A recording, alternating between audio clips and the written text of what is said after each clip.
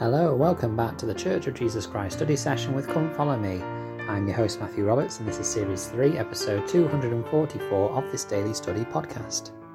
Thank you very much for joining us today as we conclude this week's study of Doctrine and Covenants section 93 in the week of August the 23rd to August the 29th. And today we're probably going to have a shorter episode today. There's only a couple of things from verse 49 onwards to verse 53 that I've got to pick out. We've covered so much this week, and I'm so grateful for those of you that have joined us for the other studies that we've had. And so let's bring this to the end. In verse 49 it says, "What I say unto one I say unto all, pray always lest that wicked one have power in you and remove you out of your place." The Lord is speaking to has just spoken to Joseph Smith Jr., Sidney Rigdon and Frederick G. Williams, all of the First Presidency, about the need to put things right in their own homes and to repent about certain things. And as the Lord says here, many things that have been said to these individuals will apply to all. And especially this thing that he said, which is about praying always, that we have the wicked one have power over us. Marion G. Romney said this, quote, "The psalmist sang, evening and morning and at noon will I pray. During his earthly mission, the Saviour taught by parable that men ought to always to pray and not to faint. In this dispensation, he has said in many revelations, pray always. He said this to the prophet Joseph Smith, to Martin Harris, to Thomas B. March, and to many other individuals. He said it to the church." Close quote. Many times we have been told in this dispensation and in previous dispensations about the need to pray always. And so, if we aren't praying always, then we need to really take heed of that, because we talk about often how in General Conference, which of course is coming up in just over a month, which is very exciting, that when things are repeated, we ought to sit up and listen, particularly if they're repeated by the prophet of the church at the time. Many prophets over many dispensations have told us about the need to pray always. And so that is something which we should be doing. And if we're not, make the change today. The Lord is always ready to accept us. He loves every single one of us. And we don't need to go through a lengthy process in order to pray to him again. Get on your knees after listening to this podcast. Pause it and get on your knees now. Pray to the Father and just reconnect with him. And that'll be a great blessing to you. Again, he says in verse 50, "My servant Neil K. Whitney also, a bishop of my church, hath need to be chastened and set in order his family, and see that they are more diligent and concerned at home, and pray always, or they shall be removed out of their place."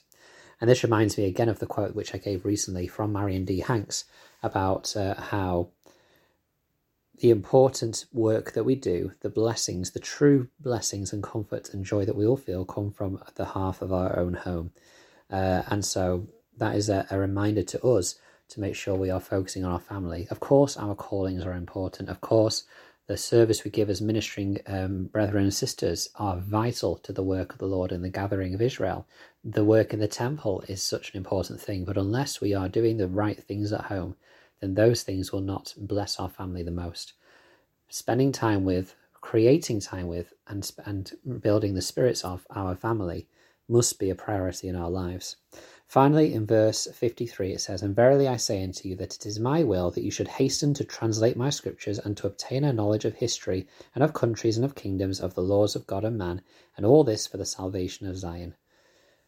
The school of the prophets has obviously been established and has been running a couple of months by this stage when this revelation is given.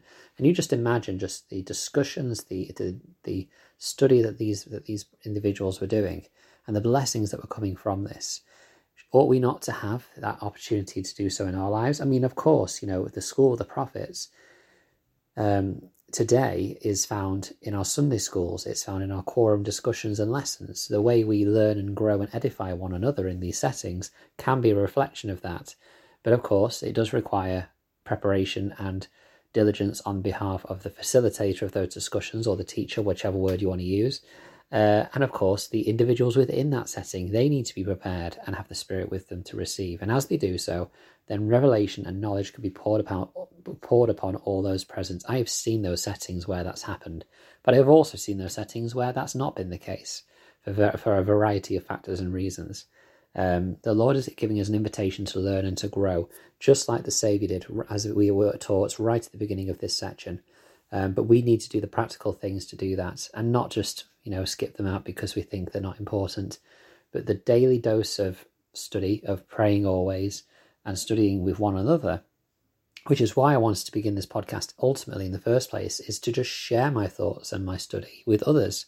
So hopefully it can edify at least one other person, because if it edifies, if even just one person listens to this and takes something away or makes a change in a slight behavior from this podcast episode, then what a great fulfillment of joy that'll be for me. And it may well be that this doesn't go out to anyone and no one listens. And even then it lifts me to kind of open up with these thoughts and reflect upon them and ponder them and share them with myself through the words I speak. And so how can you reach out today? How can you make sure you pray always? And how can you make sure that you are doing something to change and uplift your life and your family's life? Thank you so much for listening today. I hope you've enjoyed the study. Please continue to follow the podcast on Facebook, Church of Jesus Christ Study Session with Come Follow Me, and you can email ldsstudysession@gmail.com. Thank you so much for your time, and until we meet again.